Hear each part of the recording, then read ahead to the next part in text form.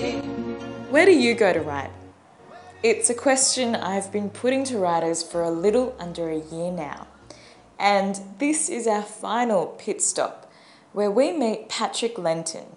He's a playwright, blogger and fiction writer with an impressive pedigree. I don't tend to write theatre in public spaces because when my plays are really heavily dialogue filled, like probably overly dialogue filled, and when I write that I actually have to do the voices while I'm doing them. So if I was sitting there being like, no, don't touch that in the cafe, I would probably be kicked out. One of my housemates knocked on the door and was like, "Are you okay?" Because I was going sometimes I don't even really enunciate what I'm doing. It's just kind of the tone or the pitch of it. Hello, my name's Patrick Lenton. I am a writer of short comedic fiction mostly. I have a blog called the Spontaneity Review, which I write for a lot, and I also am a regular contributor to places like Junkee magazine and Spook, and I also write the Rory Gilmore Reading challenge for going down swinging. When I have deadlines, I find that it really helps if I get out of the house and then look like a bit of a wanker sitting in the corner of a cafe with my laptop, because I find that, well, usually I don't have the internet there, which is really important because otherwise I'll just, manage to be on Twitter the entire time that I'm supposed to be writing. But also I feel like everyone's watching me and judging how much I'm writing, which I know is insane, but it really helps because, I'll look over and I'm thinking, they think that I'm not going to finish this story. Well, I'll show them. So, yeah, definitely cafes or, public spaces. I'm type polite, but now I'm looking at it skeptically. His baby girl got all the right weaponry. But I do understand that idea of the performative nature of actually sitting down and writing. I think a lot of the rituals that writers sort of have for themselves is kind of performative in nature to put them in that headspace. Like, I know a lot of people will set themselves up with everything they need, their cups of tea, their snacks and everything like that, and it's almost like you have to go through the different stages and then suddenly it clicks on. They're like, okay, now I'm writer.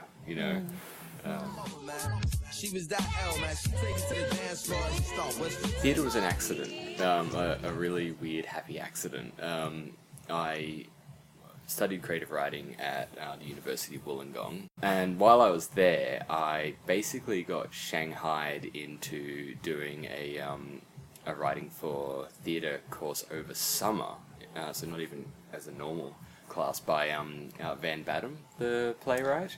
She used to teach these amazing summer playwriting courses which were just out of this world. They were so engaged and so interesting.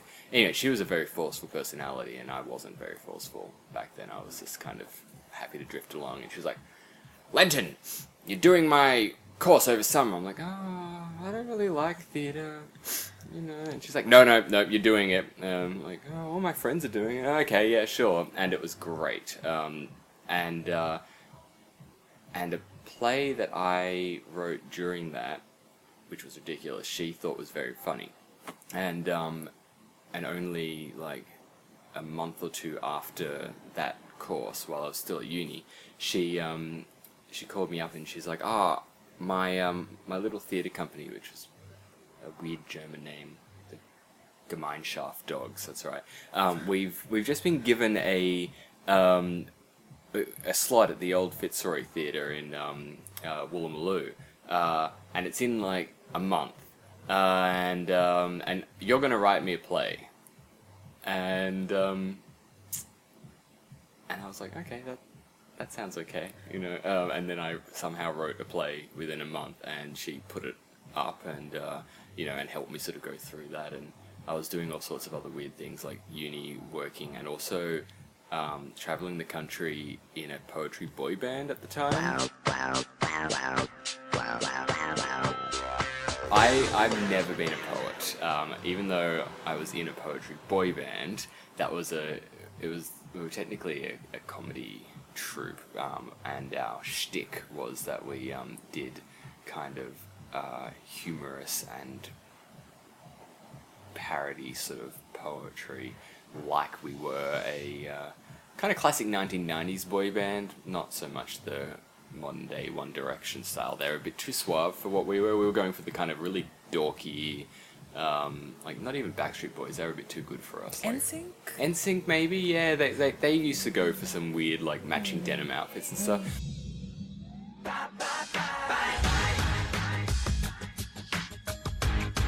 We wore matching purple shiny suits when we were on stage. Really?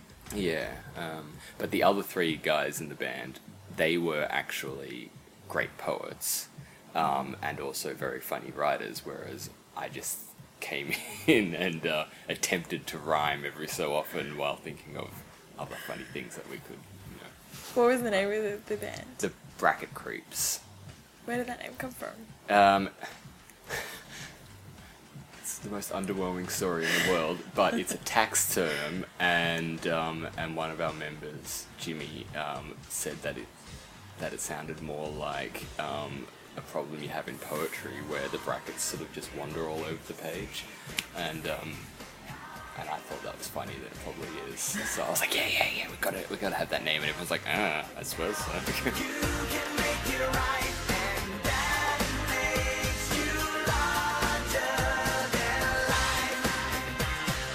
Together for like 3 and a bit years, and we didn't quite break out because it was always that thing of, you know, we didn't quite know where our trajectory was.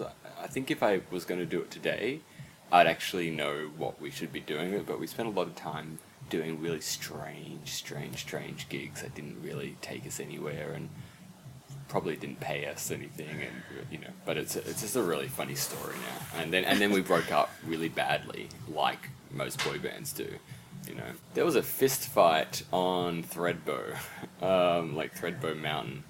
Wow. Yeah, I wasn't involved. I was generally the one who was back at the hotel room having a sleep. But you know. So the bandmates actually fought. Yeah, had a bit of a punch up. Do they talk to each other still? Yeah, like I think everyone's still pretty close. I see 2 of them at least quite regularly, and the other one he's still around Sydney and he's lovely. But I don't think, like, we had an aborted attempt to get back together maybe a year or so ago. And we did like one poem back on stage together, but we reunion tour up and yeah, it wasn't great. We forgot like most of the words and everything. Every time we're down, you can make it right, and that makes you lost.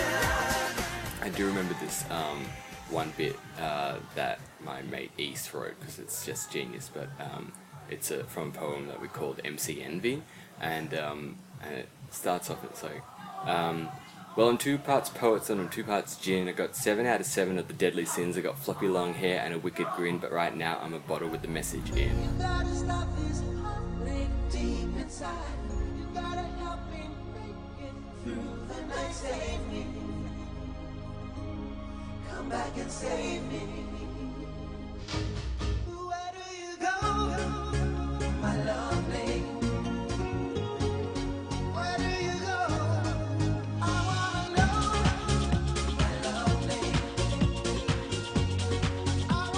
And you can read more about the Bracket Creeps and Patrick's writing on his blog, The Spontaneity Review. Well guys, that's the last instalment in the Writers Workspace series. Shout out to everyone at Writer's Block and for you for listening. Remember, you can always find the blog at thewritersblock.net and catch up with all of the Blockcast episodes on iTunes.